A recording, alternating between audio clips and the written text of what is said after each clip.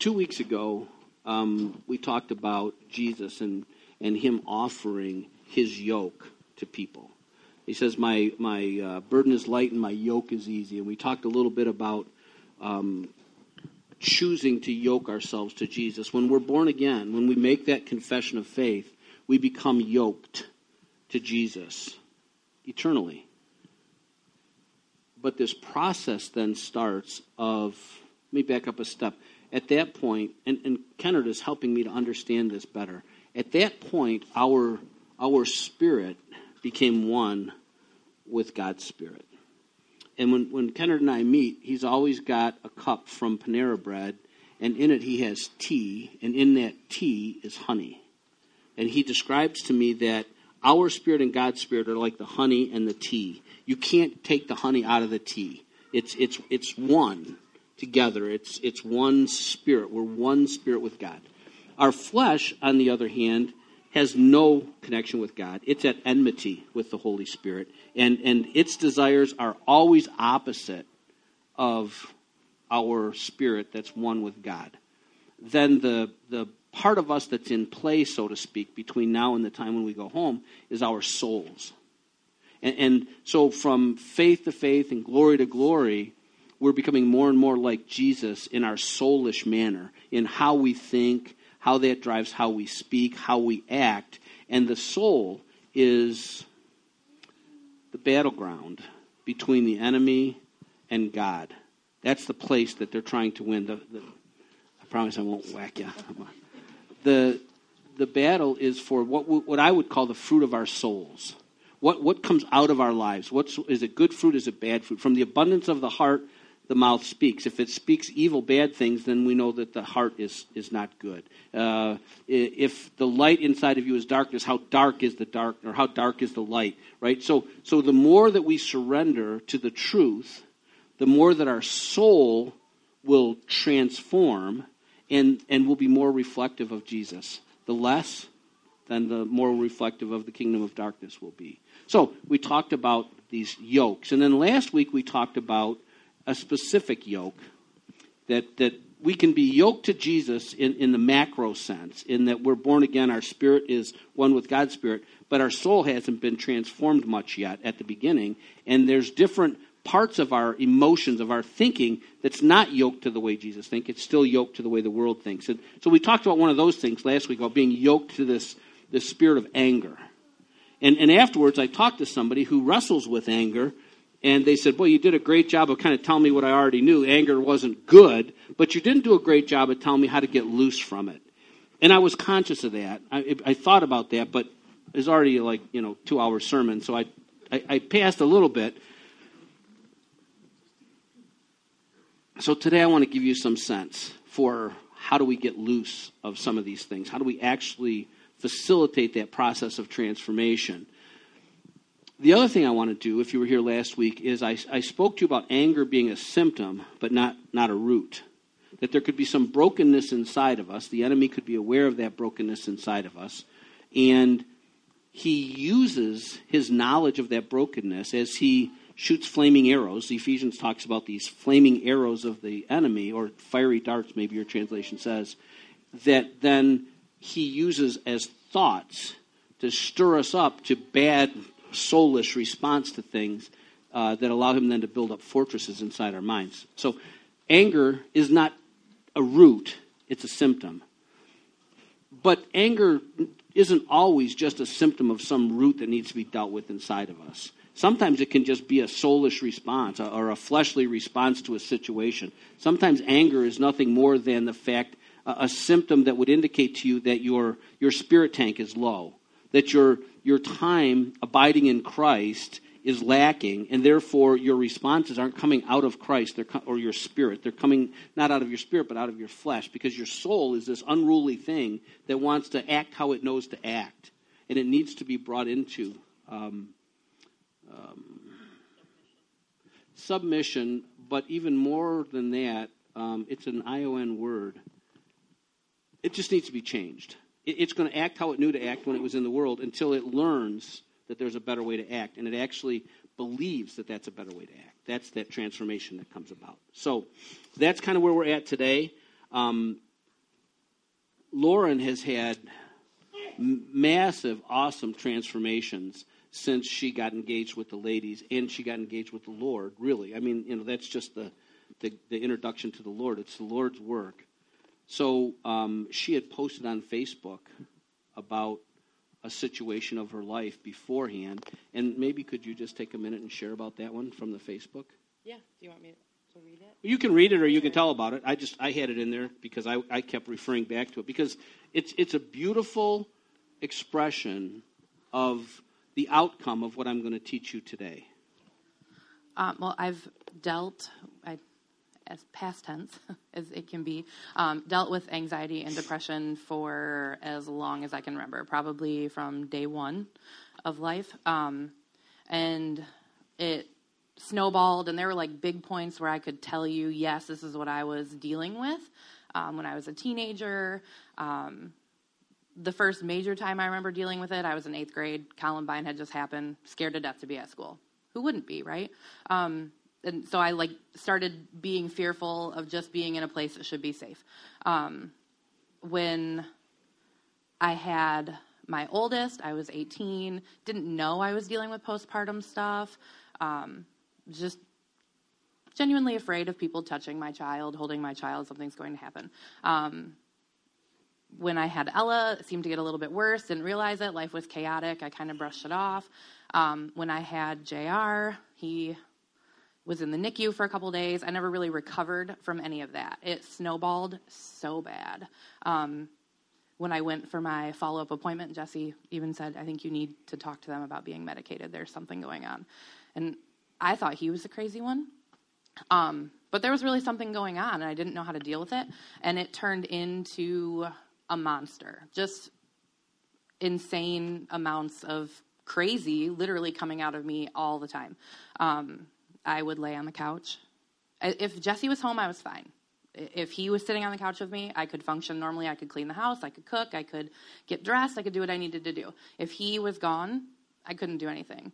I would just sit on the couch and be shaky, and JR would sit right next to me and experience all of the same things, and JR is living that same life. And we're working on that because that's going to go away for him too. Amen.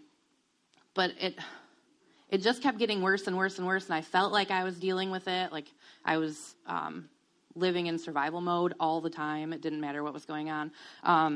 I finally gave in and went and saw a therapist, and I saw her for about a year, and she got to a point where we weren't getting anywhere. I had talked to her several times about how I thought it might be a good idea that I actually get committed. But that was scary too, because then I'm walking away from my family. And that never happened, but she referred me to a psychiatrist, so I had to start seeing a new therapist. My new therapist at the time, she is amazing. She is a great human being, very open. She listens. She has a lot of insight, and I made a lot of progress with her. She kept always telling me when I would get anxious, go back and find the truth in the situation. Like, what did I do? What didn't I do? So when things would come up, it was like, well, that's something that they created. I'm just dealing with it with them. And that helped a lot, but it was still there. When we bought our house that we have now, I had been doing okay being medicated. And for some reason, when we bought our house and we finished working on it and we moved in, I sat down and that was about it. I stopped cleaning. I stopped caring. I went kind of right back to where I had been for a long time. And we've been able to have good conversations about how we're not doing that life anymore. Whereas before, I'm sure if Jesse had said something, I probably would have flown off the handle and freaked out. And yeah, I was not a very approachable person when it came to that kind of stuff. And I was taking Celexa, Zoloft, and Xanax to start. I was on fairly moderate dose of Xanax to take as needed. The Celexa and Zoloft are supposed to work together to counter both aspects of anxiety and depression in your brain. And then I had a panic attack, and I thought I was having a heart attack, and we called 911, and I went to the emergency room. After that, again, scared to death that this is going to happen when it's just me and my kids home and not when Jesse's home. And what am I going to do? Because if I fall over, I'm going to hurt myself, and the kids don't need to deal with that. And it started to snowball. So I went off of the Xanax and I went on to Klonopin. Klonopin is extremely addictive, very similar to heroin, if not more addictive than heroin. So again, that's really scary. I'm willingly taking something every day that I could essentially have to take for the rest of my life because my body's going to become dependent. I tried to pretend like that wasn't real, and none of it worked. The medication would give a false sense of it working for about 6 weeks. I would feel really good, and then it would go back to the way it was. And then I would have a few days where I was kind of out of it, like almost like the medication was doing too much. I was just very quiet. I didn't have a lot of feelings. And then a year ago on New Year's Day, I jokingly said to Jesse, this is the longest my body has ever been since I was 18, not pregnant. Just joking. He leans forward and goes, we can fix that. Jesse. I'm like, what is going on? We had just spent so long being like, we're not having any more kids. We're not having any more kids. And he flat out said, he's like, I just really feel like this is a year we're supposed to have a baby. So I freaked out for a few weeks, and I went and saw my doctor. And the first thing he said is, you have to stop taking all of your medication. None of this is safe for pregnancy. Okay, I can do this. I thought I could do this. And I told him, I'm stopping my medication. I'll keep going to therapy. We're going to deal with all of this. In March, I got told it's not working this way. Maybe you need to go back on your medication. This is a very okay conversation. I got very emotional because, well, now my heart's in this place to have a baby, and you kind of feel like maybe this isn't a good idea, and I need to work harder. I need to manage this better. I couldn't manage it at all. It was very hard. I continued going to therapy. I was going once a week. I haven't been to therapy since about a month before the babies were born, by the way. But I just pushed harder. I tried to clean more. I tried to shower more. I tried to get dressed more. I just tried to be normal more.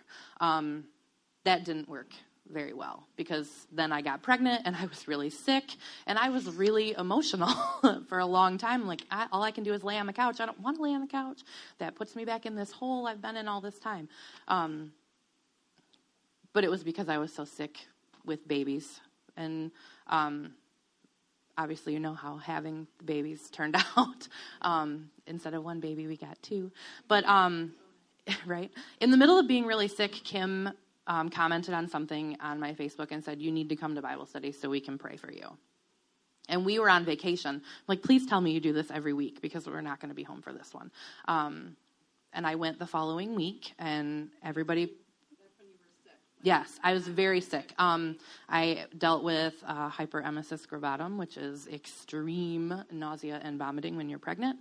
I lost a lot of weight. I was very, very sick, couldn't eat or drink most things for a very long time.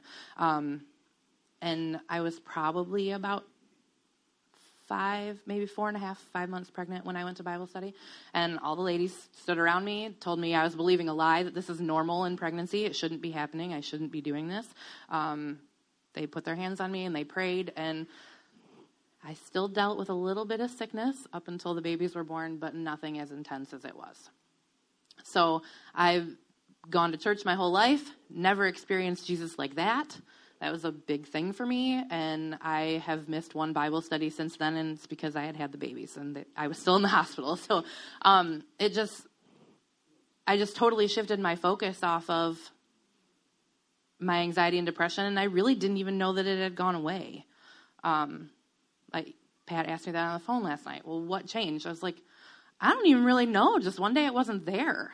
I'll tell you what changed, but that's the sermon. Right. And it just stopped being that way. I didn't feel the crazy. I didn't feel like I needed to take medication. I stopped feeling all of these things that were keeping me on the couch. And I still get emotional. I still have days where it's emotional is just the air up here, right, just so you know. Right. I still have days where it tries to creep back in. I've had a couple days like that this past week, which I thought it was interesting that you even asked me to talk about this, because the last week has been a little rough. They're not sleeping. I'm not sleeping. I'm tired.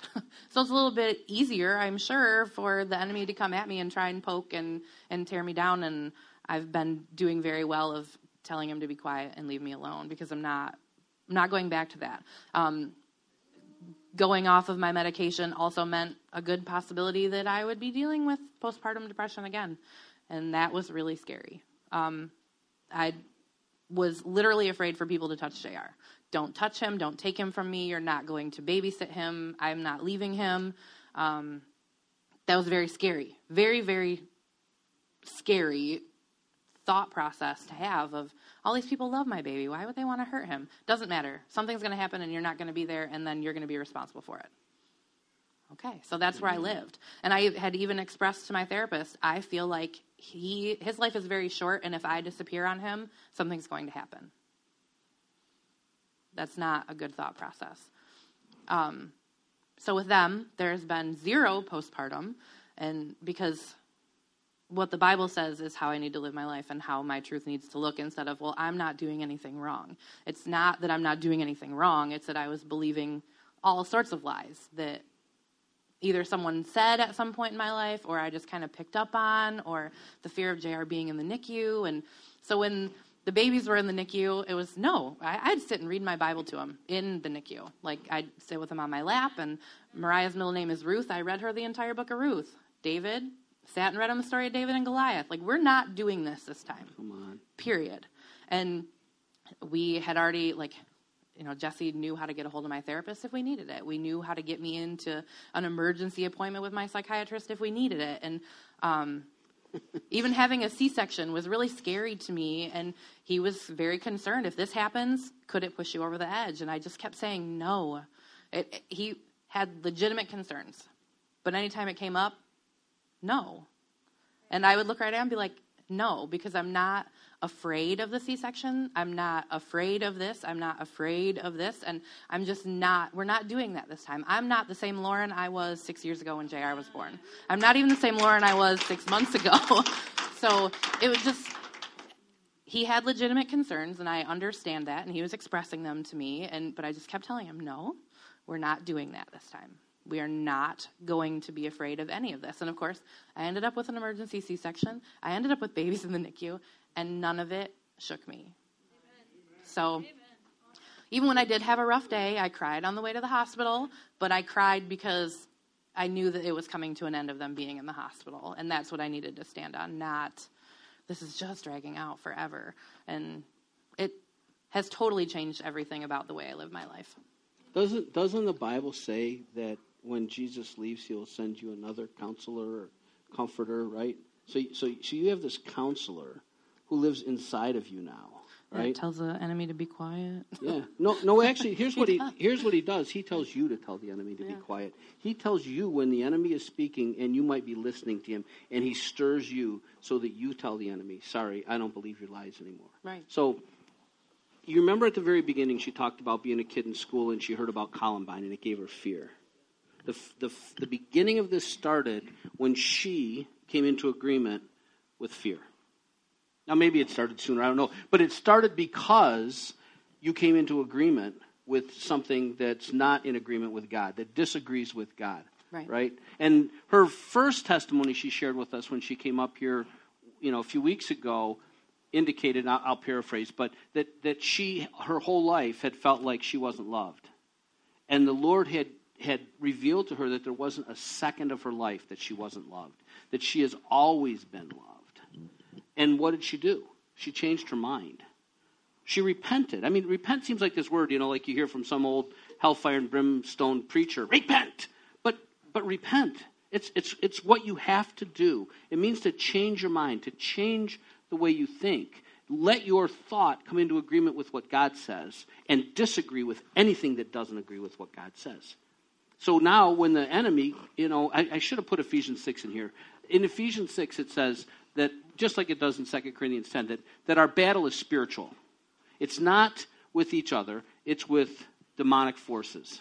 And for whatever reason, God has ordained them access to our minds. So you have thoughts that are not your thoughts. I promise you, you have thoughts that are not your thoughts. I don't promise you that you have thoughts that are your thoughts, but I promise you, you have thoughts that are not your thoughts.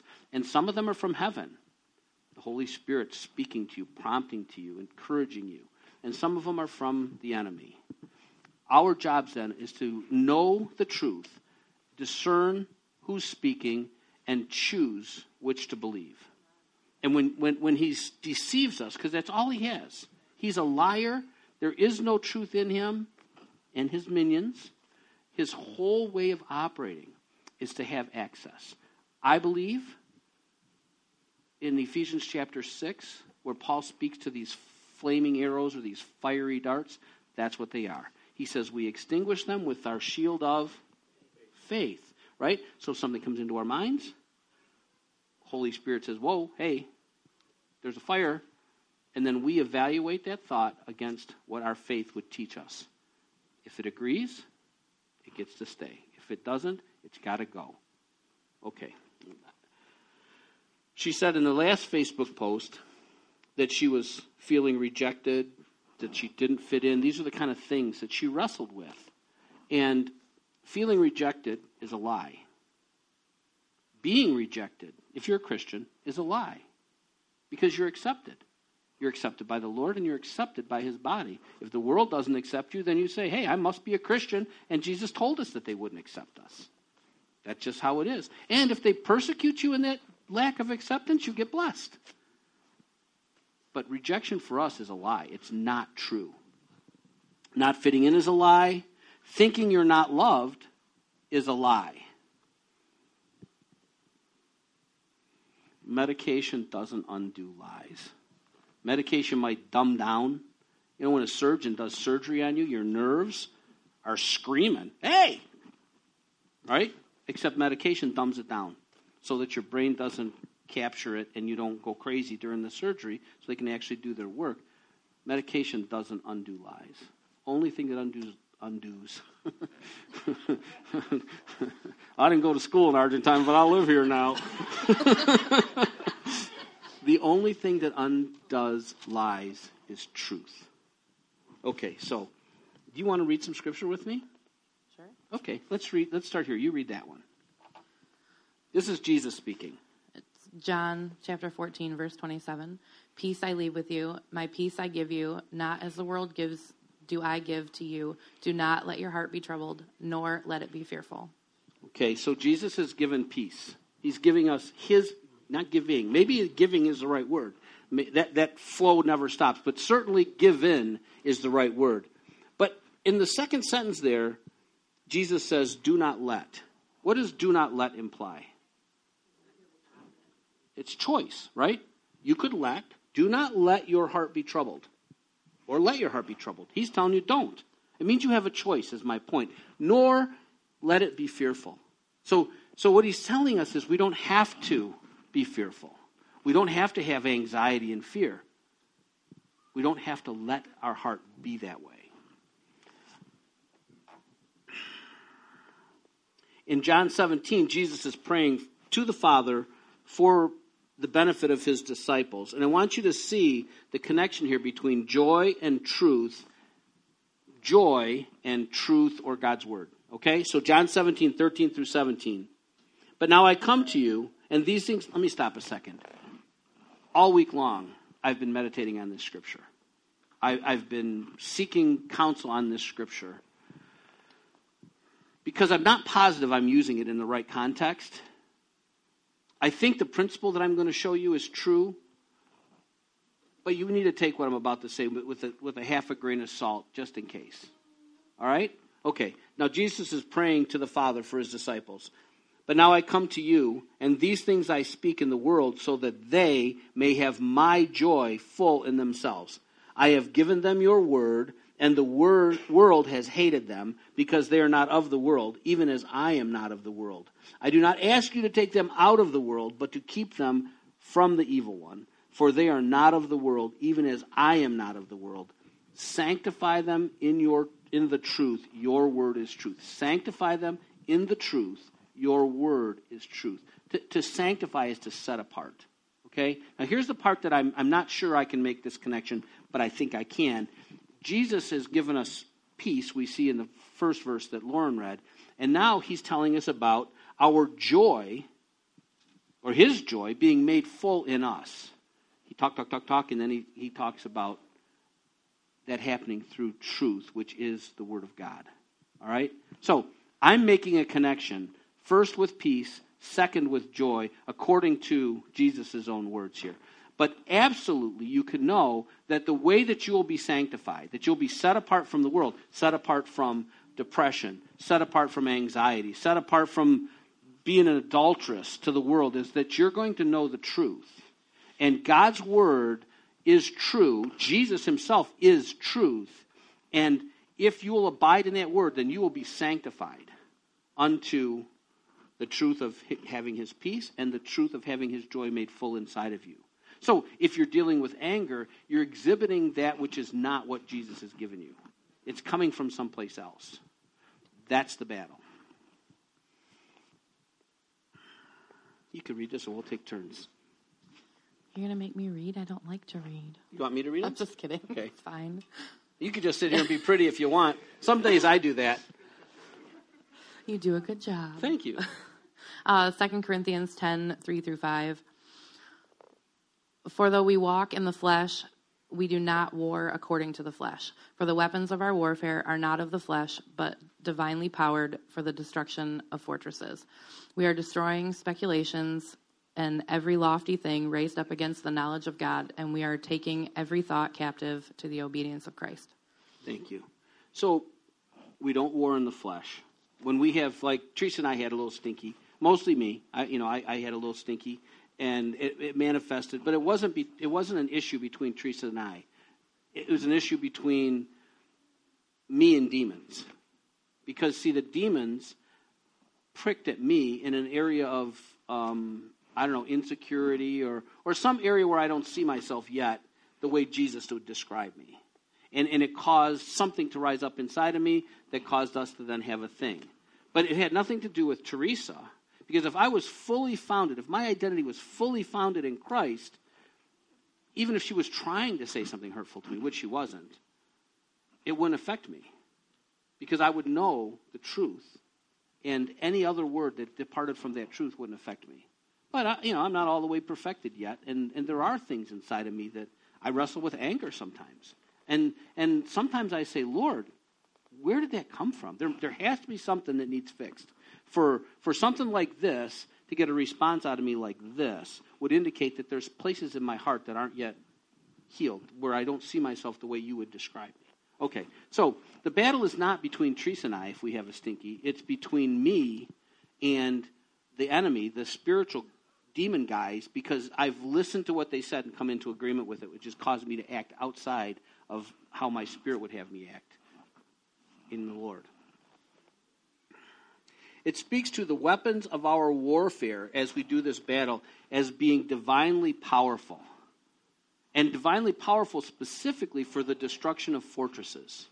Strongholds and fortresses are two words for the same thing. Best I understand what that is let's say I'm a little girl and I'm hearing about this shooting in a school called Columbine. And I start to get these little voices in my head that I think are my own thoughts. I don't even realize that they're not my own thoughts. And I start to take on fear. I can't go to school tomorrow because somebody might shoot me. And the next thing that happens if we entertain those thoughts is they start to build what the Bible calls as a stronghold or a fortress. Once the stronghold or the fortress has been established, it's a place, there can be many of them in our minds. It's a place now where the enemy can move in and start to create perception that's not real. So she had fears that she didn't really need to have. She had issues that she didn't really need to have because she was deceived and the fortresses were established. And now the enemy is making it such that through these suggestions that she is seeing life through a tainted lens, not through a true lens. Make sense? Right? I could put on, I don't know, blue ski goggles, and everything would have a blue tint to it. But guess what? Everything doesn't have a blue tint to it. It's only that way because I'm wearing tinted goggles. And if we're not careful, then all these different things can build up inside, and the reality that we see, that we experience, the way we respond is totally jacked up because it's not real what we're responding to. Well, of course. Yeah, there's all these different things in the world. The world would like, she's talking about the media, the world would like you to think, that you should drink their beer, and if you did, girls in bikinis will come and see you. And you'll have six-pack abs, and everything all day long will be a party. If you live in Florida. Right now, you wouldn't do that in Michigan because it would turn into a beer sickle in about a half a second. The point is, the enemy uses all kinds of different devices to build these strongholds. What his desire is to get you to agree with him. Okay? All right, so the weapons of our warfare are divinely powerful for tearing down fortresses or strongholds. Fortresses and strongholds, every brick or block in them is built out of a lie. I believe that the weapon of our warfare is the truth. That the sword you swing or the hammer you swing to tear down those fortresses is truth. It says this, it causes me to see like that, but the Bible says this, I'm going to agree with the truth. Bam, big chunk of fortress comes down. Before you go on to Yeah. In September, I think it was, we were planning our baby shower, and I woke up one morning, and my aunt had commented on the event just that she had a bridal show. She owns a chapel, and so she was busy and couldn't come. That kind of snowballed fairly quickly for like 3 days. Couldn't figure out what it was. I didn't connect it to that moment in time. But I was irritated and angry for a couple days. And so I was praying about it, trying to figure out what it was, and realized that it was because I felt rejected over that specific comment. What in the world can I do about somebody else having plans on a day of my event? Nothing. So I started trying to find ways to bring that back to what the Bible says, and I came across a thing about abandonment and rejection and how they work together. And how the stronghold works. First thing, if someone abandons you or hurts you, obviously my aunt's comment hurt me. She didn't know that it hurt me. If the wound isn't healed quickly, it opens the door for the enemy. So there comes my irritation and anger. The spirit of abandonment tortures you as you grieve and nurse your hurt, which I couldn't even do because I was so irritated and angry. The demonic spirit of rejection nests with the spirit of abandonment and also lies to you. If you accept or agree with the enemy's lies, you develop a stronghold of abandonment and rejection. The thing that got me the most is that it was a demonic spirit. I agreed with something demonic. And so I was able to stop it right there and move on. But it was turning back into all the same depression symptoms that I had always had over something so small. But like I said, the demonic thing really made me stop in my place and change my thought. Amen. That is the essence of spiritual warfare. You recognize and you do battle. You do battle with the truth. Okay, it goes on in 2 Corinthians 10. We are destroying speculations and every lofty thing raised up against the knowledge of God. We are taking every thought captive to the obedience of Christ. That's the process of spiritual warfare. Here's what God says. Here's something that wants to exalt itself, a lofty thing above what God says. Sorry. There is nothing higher or more true, right, than absolute truth. Down you go. Something that wants to exalt itself, disobedient to what Jesus would say. Sorry. Jesus is Lord over my life. His truth is the only truth that makes me free. Down you go. I don't entertain you. Now, these thoughts are going to feel like they're part of you. I mean, you've all experienced this. You may not know it, but you've all experienced it. Probably every day of your life you're experiencing these things. And the devil does it in such a way you think they're your thoughts. I'll share a quick story with you. I got a call from a friend, a dear friend, whose daughter was just, I don't know what the right word is, super anxious. She thinks, she was watching some TV show, I think it was called Criminal Minds. And in this TV show, they must examine, like, Jeffrey Dahmer's and all these demonic evil folks. And she's watching this stuff. And then one day, a situation happens and she has a thought like maybe, hey, well, it'd be a whole lot easier if that person wasn't around. Oh my gosh. I have the mind of a murderer. She comes home, Mom and Dad, I'm having these thoughts. I'm afraid that I'm actually going to murder somebody. I mean, she'd entertained this nutsy, crazy stuff to the point where it was starting to become her truth. And she was now starting to see herself through the lens of these minds just because she had some thought that probably the devil put in her mind. I went over to their house and I preached this stuff to her. Preached it to her. You're not a murderer. You're never going to murder anybody. That thought wasn't your thought to begin with. That TV show, the devil uses it to get you to think in a certain way so that sooner or later he can get you to associate yourself with those people, and then all kind of crazy will break loose in your life.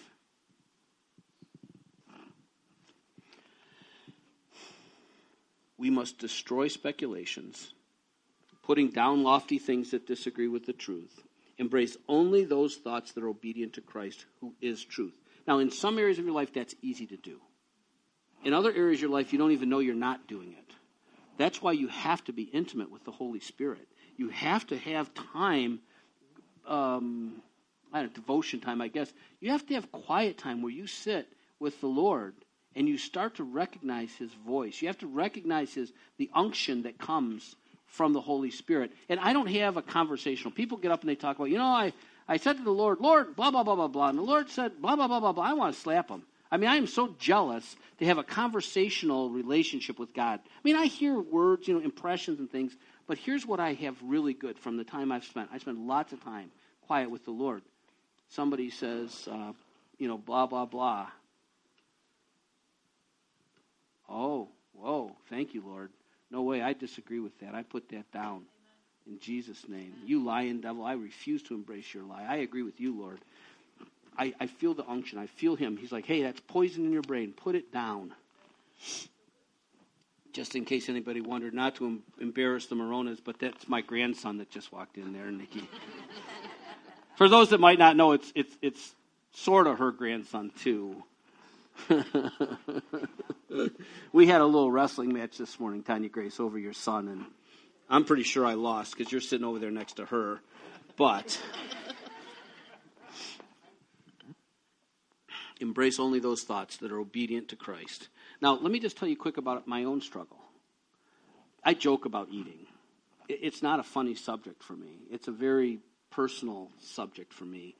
And I've not had control, because I've chosen not to control how I eat for years and years of my life. And probably 2 years ago, the Holy Spirit showed me, because He'd been showing me how to do this stuff. And He showed me that it's demonic.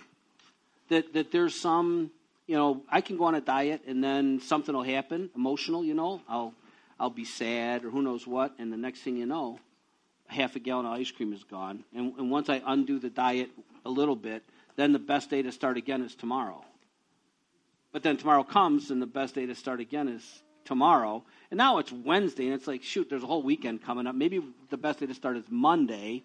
And this has been my life for years. I'm 5'8" and I weigh, well, I don't think I do now because I actually have chosen to battle this battle. But I was almost 250 pounds just a couple weeks ago.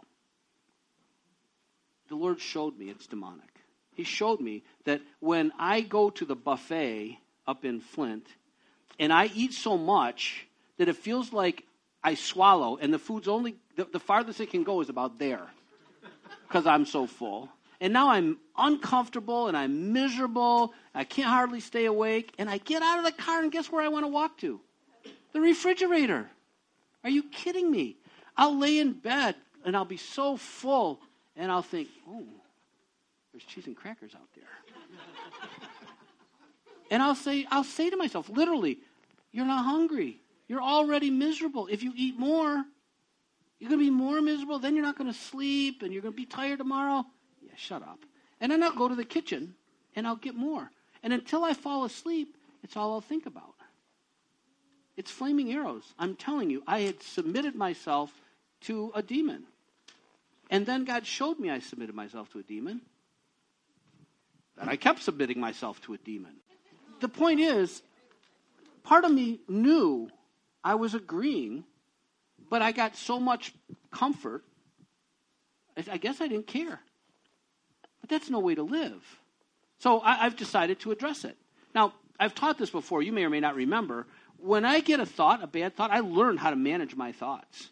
If I get a lustful thought, a prideful thought, a selfish thought, any kind of ungodly thought, I feel the unction of the Holy Spirit. He warns me. He tells me, hey, flaming arrow coming. And I've gotten so competent at that process that it's almost like I could feel the heat of the flaming arrow way out here. And I cast it down before it even gets close to me, right? But I wasn't choosing to do that here. So the way that the Lord taught me, and you're definitely going to read that scripture, was where am I surrendering my thoughts to God or to the enemy? And Philippians tells you, be anxious for nothing, but in all things through prayer and supplication with thanksgiving, make your requests known to God. And the peace of God that surpasses knowledge will guard your heart and your mind in Christ Jesus. Now, therefore, dwell on these things. Think about these things. Set your mind to these things.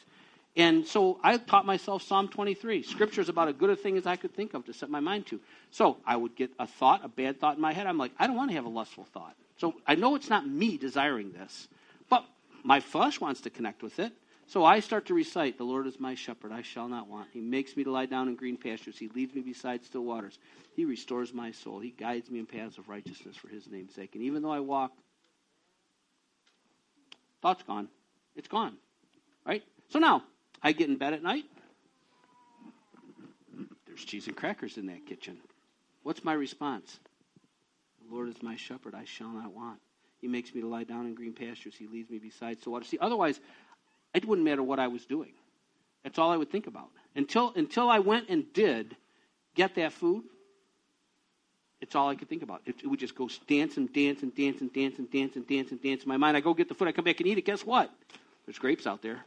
It's like, seriously. Now, yours might not be food. Yours might be alcohol or drugs or pornography or who knows what. But the process is the same. The way you battle it is the same. The Lord is my shepherd, I shall not want. He makes me to lie down in green pastures. He leads me beside still waters. He restores. No crackers, no cheese, no grapes, no nothing.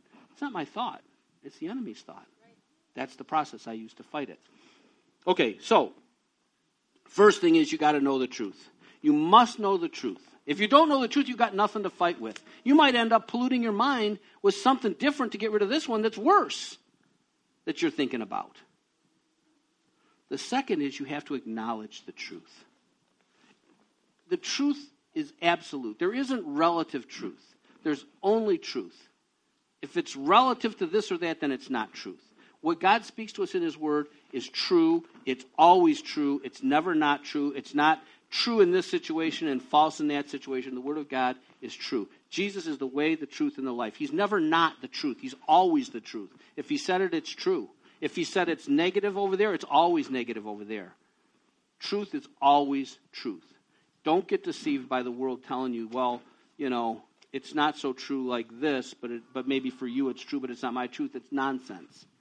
Many paths to God. Jesus is one of them. Not true. Try to pick a different path. Guess what? You might get what you think is a God, but it's not the God of heaven. It's some demon God or some made-up God. Sorry, that's a tangent. I'll read this one. You get the next one. John 8, 31 and 32. So Jesus was saying to those Jews who believed him, if you continue in my word, then you are truly disciples of mine, and you will know the truth, and the truth will make you free.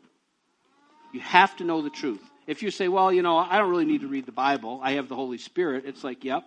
And there's another unholy spirit that wants to send flaming arrows into your mind. If you don't know the Word of God, the one who masquerades as an angel of light but isn't light can deceive you, and then you'll be embracing things that are sent to kill you, to destroy you, to make you miserable, to steal the joy and to steal the peace that Jesus has given you himself.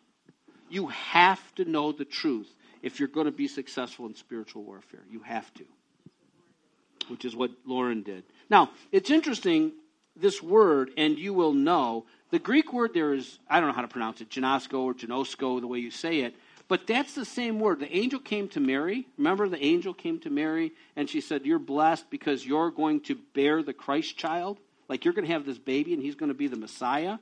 And she's like, well, wow, because I've never known a man.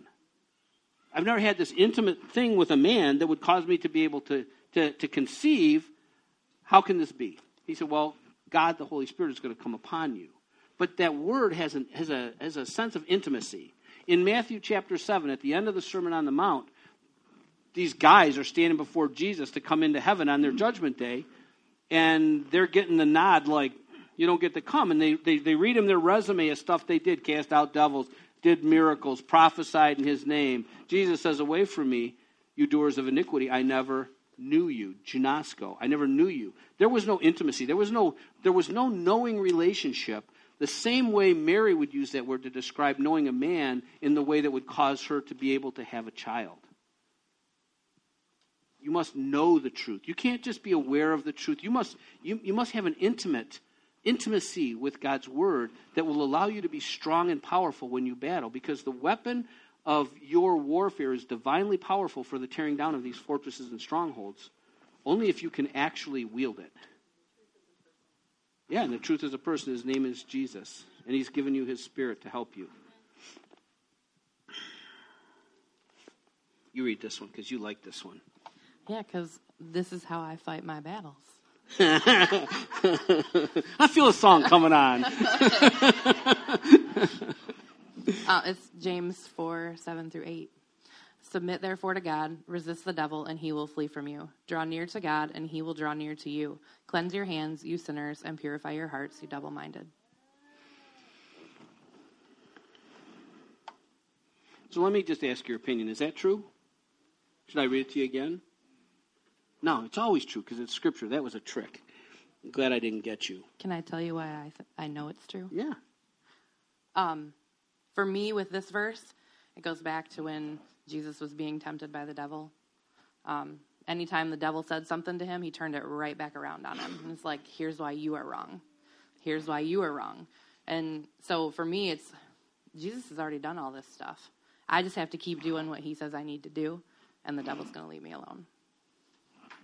Amen. So it says submit to God, resist the devil. When you're submitting to God, you are resisting the devil.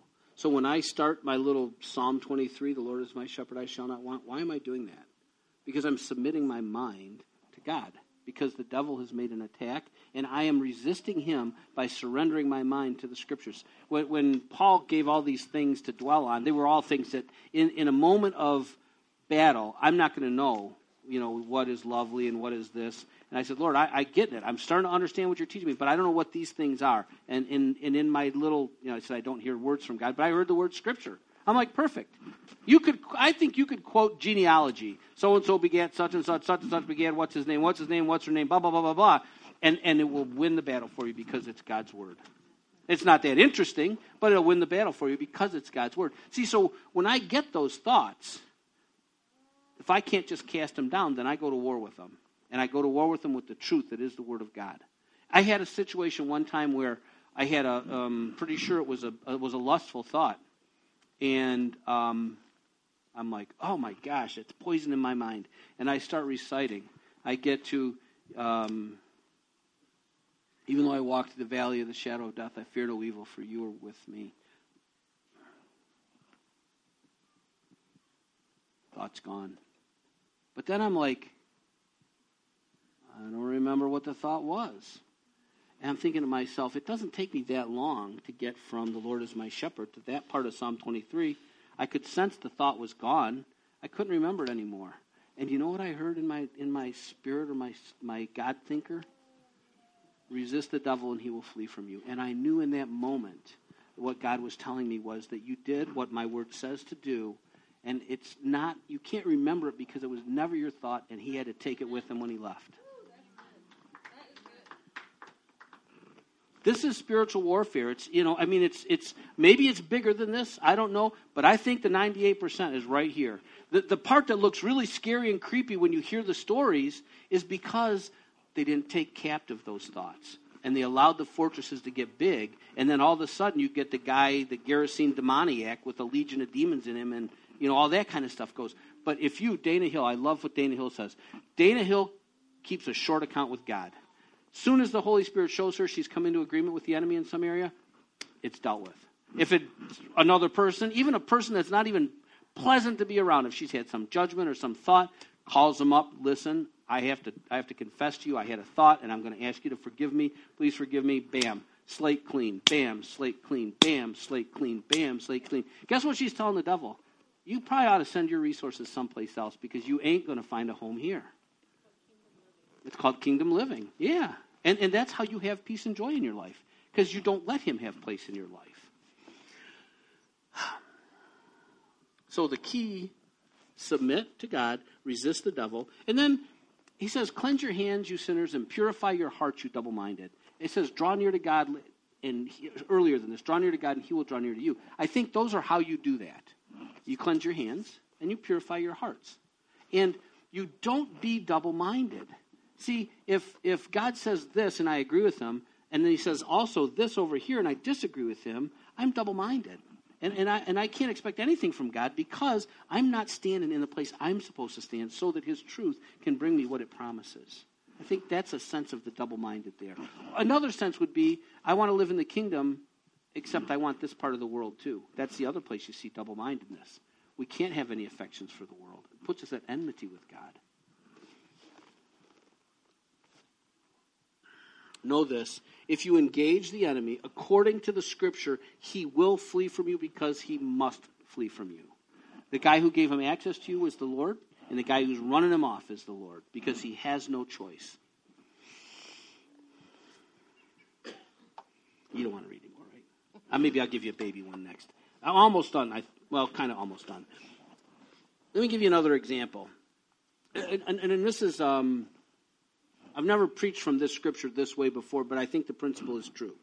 Matthew chapter 7, verses 24 through 27. You'll all be familiar with these scriptures. It's how Jesus closes 3 chapters of red letters, the Sermon on the Mount in the book of Matthew.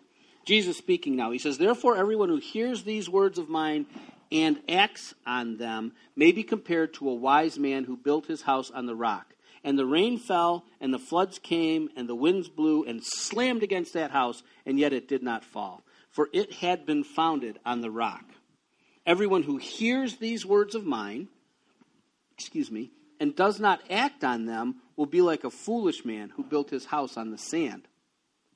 The rain fell, and the floods came, and the winds blew and slammed against that house, and it fell, and great was its fall.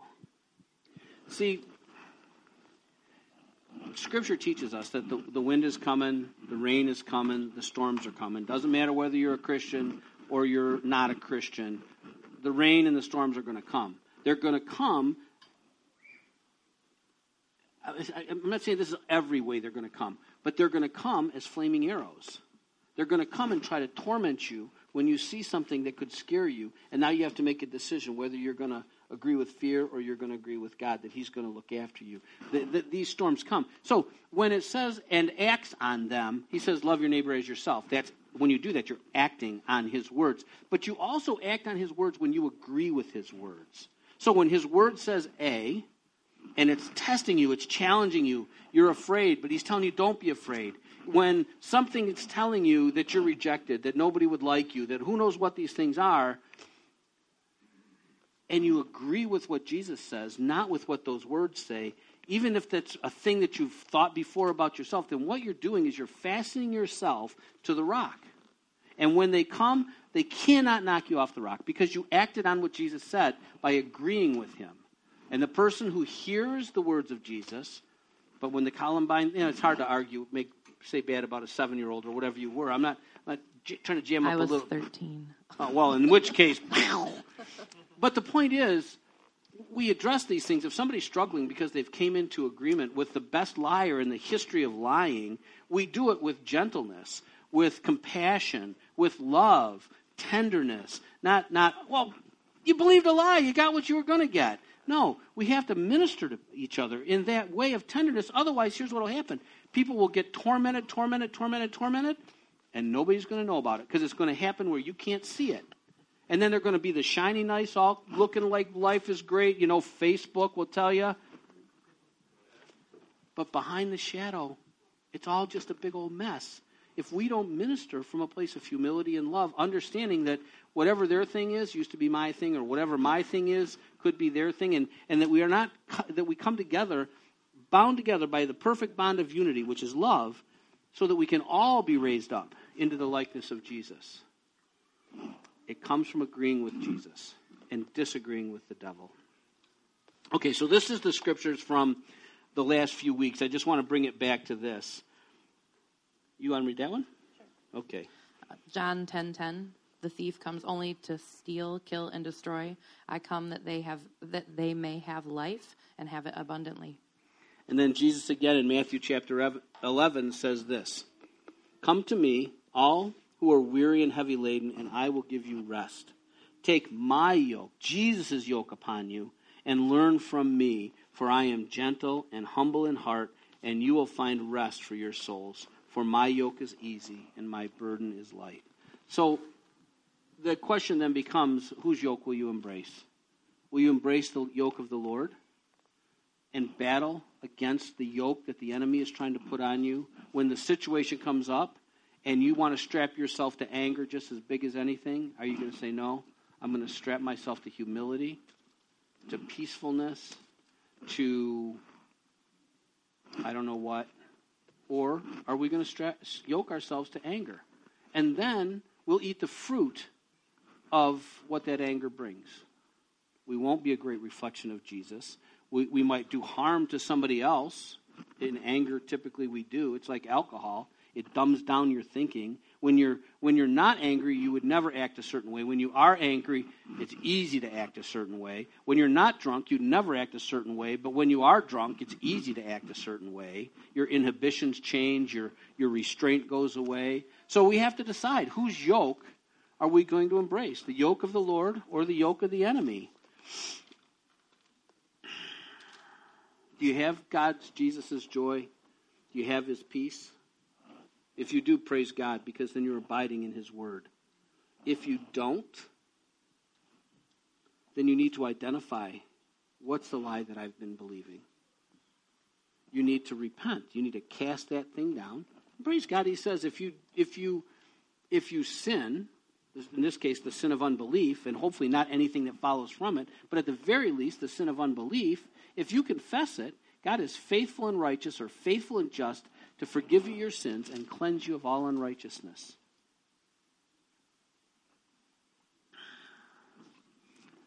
Identify the lie, confess it, put it down through repentance, abide in the truth. That's the process. We have to do the process together. Sometimes you do the process yourself. I'll lay in bed. There's no Twinkies in the other room because Teresa's blessed me with a safer house than we had before. Although if I ever went in Annika's room, I could probably crash and burn in about a second. The point is, I can fight that battle on my own. I've identified the enemy. I've identified his lies. All I have to do is make the choice. Am I going to do it or am I not going to do it? I'm going to choose to do it, and I do. But sometimes there are things that are really tough. Really tough.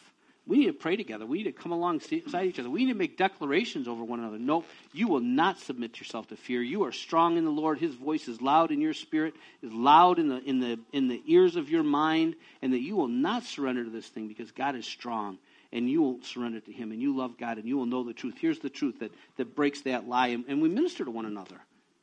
And we all get shiny, nice, look like Jesus and draw people to him.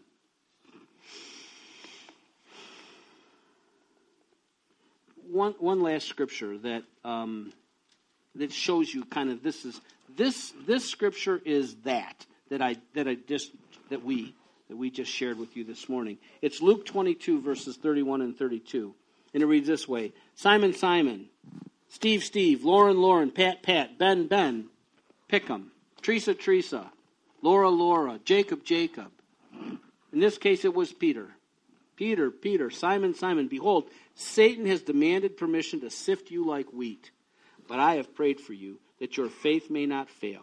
And you, when once you have turned again, strengthen your brothers. What was about to happen to Peter? He was about to catch a flaming arrow. And Jesus, because if Peter was about to catch the flaming arrow, the one who's sovereignly in control of everything was going to allow it to happen. Jesus didn't pray, oh, Father, don't let Satan touch Peter, because Father had decided to allow him to be sifted. What did Jesus pray for Peter? That his faith would not fail. That when he experienced the test, that he would pass the test. That he would not stand and consider the lie, but he would actually stand in the truth. Now we know Peter fell. And he got back up again. And then what did Jesus tell him to do? Peter, you got a testimony. Strengthen your brothers. And that's exactly what you're doing. Your testimony is to the glory of the Lord. Mine will be to the glory of the Lord, right? Anybody think bad about her because now you know that she used to struggle? Of course not. No way. Jesse'd pound you to sand if you did that. No. He might. No, but you don't because you know you're her. And I know I'm her. We all know that she's me and I'm her and that we all struggle with these things. And that's why God's written them in the scriptures so we can know. He's prepared us for them, right? Even my ability to walk through all of this and Jesse see it has freed him a ton. Amen. I remember the first day I met Jesse. It was at the healing room. Right in that same seat. Right in that same seat. Has anybody prayed with you? No. You want any prayer? I don't know. I mean, I don't remember exactly the words. But it wasn't like, would you come and just give me a big old prayer over here, please? He had already told someone no, too. Oh, he'd already told somebody no. Yeah, you got your back healed that day. Amen. God's awesome. So, when you're in a test, what's tested is your faith, that what God says to you is true. That's what God tests, is your faith. He's testing your faith. So when that comes up, you remind yourself of things like this, that God is faithful, that he will never leave you nor forsake you, that if he is for you, who can be against you, that nothing can separate you from his love, that all his plans for you are for good. Now, the process of bringing out that good might not be the most comfortable thing in the world, but his plan for you is always good. Lo, he will be with you always. He is the rock of your foundation. Then strengthen your brothers. Pray together. Declare together. There's a great purpose on your life. It will not likely always be easy. Remember, the testing of your faith develops perseverance. And when you have done everything to stand, what do? You stand. And you know you can stand because God has said, this is what you do. You've done it. Now you just stand and wait. And it's going to manifest itself exactly the way the scriptures say. All right. Did that make sense? She's a living example. Really, in many ways, 4 testimonies. I had another one. Well, I'll just remember, some of you would remember this, probably most of you. Patty Carter just recently testified about some horrible abuse that happened in her life. And for nearly 50 years, she lived a very, very diminished life because she saw herself through the abuse, not through the truth. And in a half hour, Patty, what's the matter? Nothing. Something's wrong. What's the matter? No, I'm good. All right. 10 minutes later, Patty, you're not okay. Something's wrong. That's when it was my turn to be done ministering. And Teresa and the ladies started ministering to Patty, and within 30 minutes, she was free. The lie was identified. The truth was exposed. She chose in that minute, just like you. You chose to believe that you had not ever, this is double negatives, not ever not been loved, right? Yeah. And now you walk in the freedom of knowing that no, I'm good. I'm always loved. I've always been loved. That lie doesn't work anymore. And Patty's whole countenance has changed. Her relationship with her husband has changed. It's amazing when we agree with what God says, we get to have the life that he offers us. Okay, all right. That was our little special signal for 4 testimonies. I forgot the 4th one. Now, we're going to go into worship. We're going to praise God because he's worthy of all our praise. And we have the opportunity to minister to one another. If you got something that you're wrestling with, don't leave with it today. Maybe you get it knocked down half. Maybe you get knocked down 25%. Maybe you get it knocked down like Patty did in a second and it's done. But you got to address these things because they're things that hinder the light of the Lord and the glory that Jesus purchased for us in our lives, it hinders that. So please, if I looked at Patty and I said, Patty, something's wrong, and she told me, no, there's not. I said, okay. But I knew, because how do I know? Only Holy Spirit, right? You might have a friend that you know, they're wrestling with something. Go to them. Love them. Confront that thing and get it dealt with so they can have peace and joy in their life.